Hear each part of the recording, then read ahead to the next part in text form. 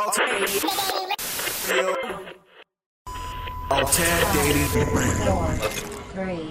two, one. Hi, my name is Lamide Shadipe, I'm Tenny Oguntayo. and we are the co-founders of Zuri Lagos. So Zuri means beautiful in Swahili.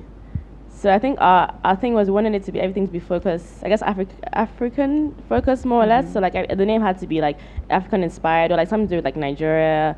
That was really our aim behind the name.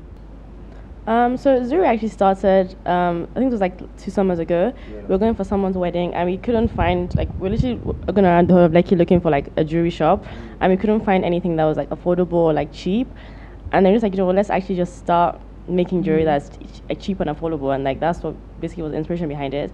And I think that our target market has always been, I guess, people like our age who don't want to spend a lot on jewelry, but like who also want nice things.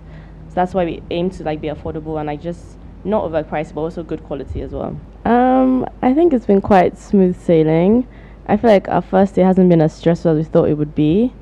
I think our most challenging thing was, I guess, just sourcing our pieces and like preparing each collection like every 6 months. That's been the most challenging thing for us, I think. Yeah, we're just trying to like continue to grow in Nigeria and outside of our social circle. So that's the like current goal right now. We basically like do collections and we just go off what we feel we need for the season. So like what's in vogue right now, like on an international scale and stuff like that. And that drives the collection. So like our recent collection for summer, like we feel summer is quite like colorful vibes and stuff like that. And we felt like in Nigeria, I mean, I don't want to say people aren't doing it, but we just felt like maybe it wasn't as readily accessible. So we decided to go for like colorful and just fun.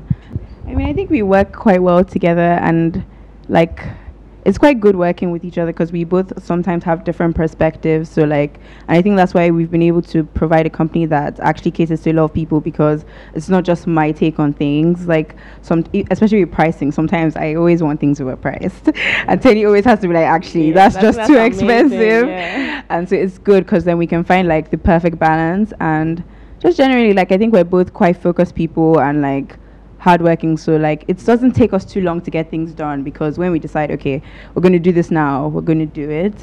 So that's quite good. Lagos is such a like huge part of who I am. Like I just love Lagos so much, so in everything, like in my brand, I would want to definitely leave like the Lagos, because that's where we started. That's like obviously international gaining international acknowledgement and stuff would be like a long-term goal, but for us right now it's just Lagos and catering to like people in Lagos and in Nigeria, because on an international scale there are many brands like Accessorize and many affordable brands who do what we do, we aim to do.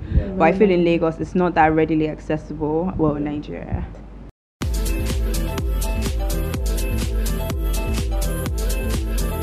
The Alternative Network.